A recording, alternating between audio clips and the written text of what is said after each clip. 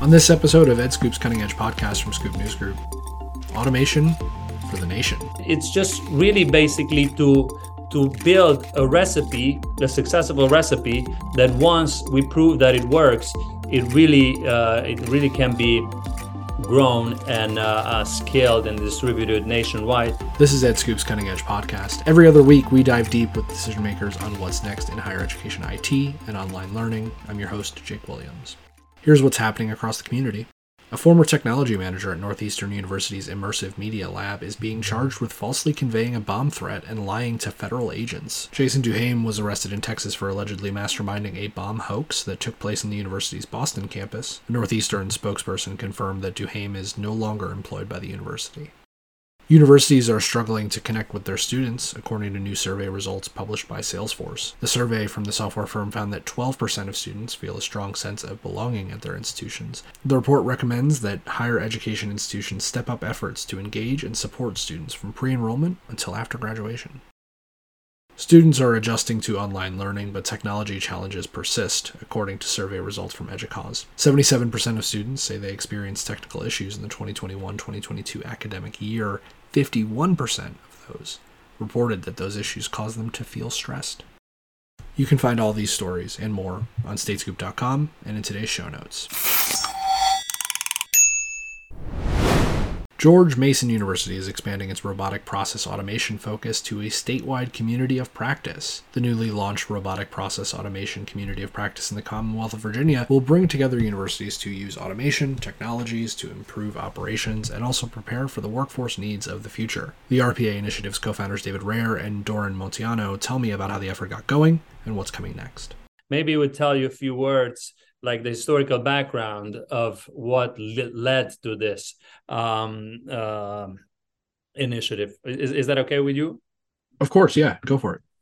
So, as you know, or maybe some of the audience knows, the academic community of practice at George Mason sits within the Robotic Process Automation Initiative, hosted at the Center for Business Civic Engagement at the Schar School of Policy and Government. The RPA initiative, which is the prior initiative to the academic COP, RPA Community of Practice, was publicly launched last year in January 2021. However, this is the first academic initiative in the nation and globally, which sits at the intersection of technology and policy. Our vision is to become the nation's prominent academic initiative for the study of software automation's complexities and its ramifications on society. Truly, our mission is to research, educate, and communicate how this technology, emerging technology of software automation, and this includes robotic process automation, intelligent automations, and everything in between, it can improve the efficiency and effectiveness of federal government, meaning its productivity, its operations, and its citizen services delivery. We also looking at public policy initiatives and how it can shape, how we can shape those through the work that we do, as well as the future of work. Now, in terms of our business model, if I can call it that way, we are as I said, we sit at the intersection of technology and policy. So we are also a public-private sector collaboration, and we're always seeking for private sector support. This is kind of what we do right now within the RPA initiative. Our story goes back about 3+ years when we first had the first conversation with David about software automation and how software automation can play a role within the federal government as well as in academia. So we got together over a lunch and we kind of brainstormed a little bit, considering both of our previous backgrounds in both technology and policy, and learning more and understanding better this space of software automation and robotic process automation.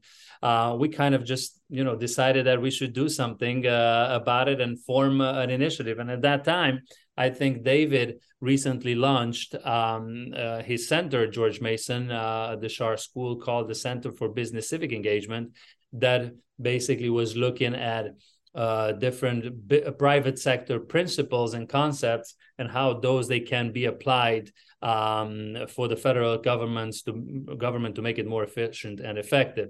So we thought that we find the perfect solution that kind of addresses that. So long story short, we kicked it off. Then we decided we're going to do it. We partner up. And then we started to have conversations and meetings with different industry leaders in this space, both bigger and smaller one, since the ecosystem was emerging. And we officially kicked it out and publicly launched it on January 2021 with the support of UiPath, which is one of the leading companies in the RPA, or robotic process automation space. That's kind of briefly how we started, but David, you want to add something to let me just go and talk about the community of practice. So the RPA initiative continues to grow. We have more members. We have UiPath. We have Cubotica. We have a number of companies helping us send the message of the benefits of software automation to the public sector. And in January of this year, we had a webinar on how it applies to education. And George Mason, Virginia Commonwealth University, William & Mary, and Virginia State University all talked about how they were using it and how it was more efficient, more effective, and enhancing the student experience, which then gave us the idea, because the least automated portion of any sector is the academic sector, that we should really try to bring what we're doing with the RPA initiative to the community of practice. One of our board members is the man who founded the GSA Federal Community of Practice, and we essentially, in a nice way, stole the idea and applied it to all the academic schools in the Commonwealth of Virginia. So we launched it. It's really the first one of its kind in the country, and we have a series of programs, webinars, speeches, demonstrations, things designed to further educate all the universities, public and private, in Virginia, probably all the way down to the community college level, so they could take advantage of it where they think it benefits them and be more efficient, thereby releasing more resources to focus on student engagement and helping educate more students, and frankly, keeping colleges more constrained in their costs so everybody who wants to go to college can go to college. Really, this is kind of the confluence of a lot of different things to do this. So, tell me a little bit more about those influences, right? You talk about the GSA program, you talk about some of the other things that you've seen. When all of these ideas came together, how did this result in the way that you're approaching this initiative and specifically the community of practice, but also the initiative in general? I mean, how did all this come together to make it happen? Right. Well, first, it's kind of, a confluence of forces, as you said. We were doing a series of webinars through the RPA initiative, and we had GSA on, and they gave us an insight. And on the federal community, RPA community of practice, we had the Vita head on talking about what they were doing service end-to-end in Virginia. Then we had the schools on talking about what they were doing. And I think Dornan had the idea we should really focus on how we can help other schools, because everyone is continually constrained by resources, and we want to get the biggest bang for the dollars being invested. And I think the great thing about this technology, it doesn't scare people away. Like, you don't have to heavy code. You don't have to have a PhD in computer science. Almost everyone can figure out how to use it, can practice with it, can make sure it works well, and then can implement it in a relatively short period of time. I mean, it's not days, but it's certainly not months or years. So you get results. And then when you get the results, you find there are other things you can do too. And it kind of like is a river which keeps spreading as it goes through the geography. So we finally said, we got a grant from for Virginia, which is a consortium of 8 colleges in Virginia, to start the RPA COP for the Commonwealth or the Virginia Academic RPA COP, and they really allowed us to have the resources to set this thing in motion. And with support from some other companies, which I mentioned, we're really beginning to put the meat on the bones, getting people to join, getting more knowledge about this out there, because we want this to be a interactive experience for everybody. They can kind of take all of it, parts of it.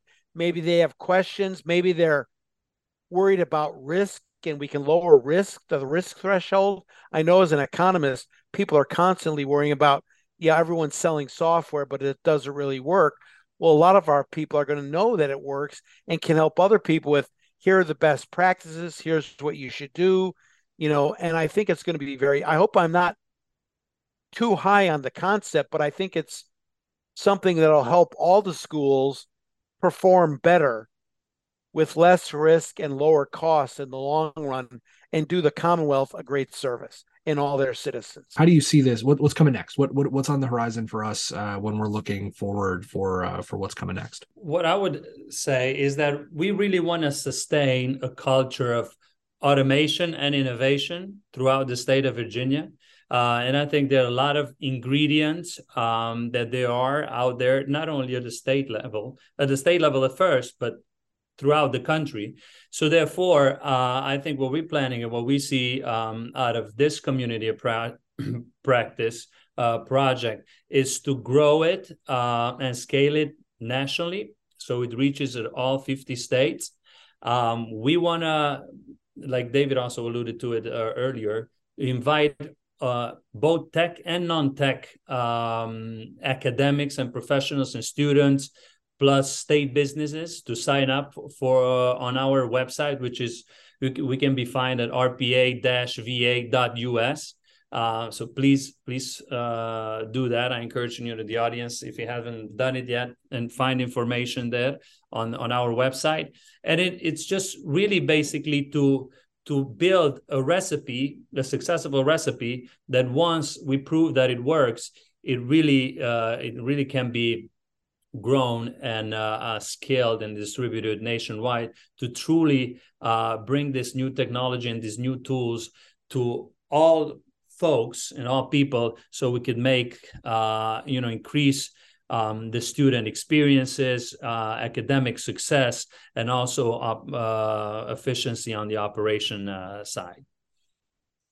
And one of the short-term goals will be, if you go to our website, is in talking to the private sector and reading your publications, there is a lack of supply of people who know how to execute RPA, whether it's the beginning process, whether it's actually, putting in the low tech code, et cetera, testing, et cetera.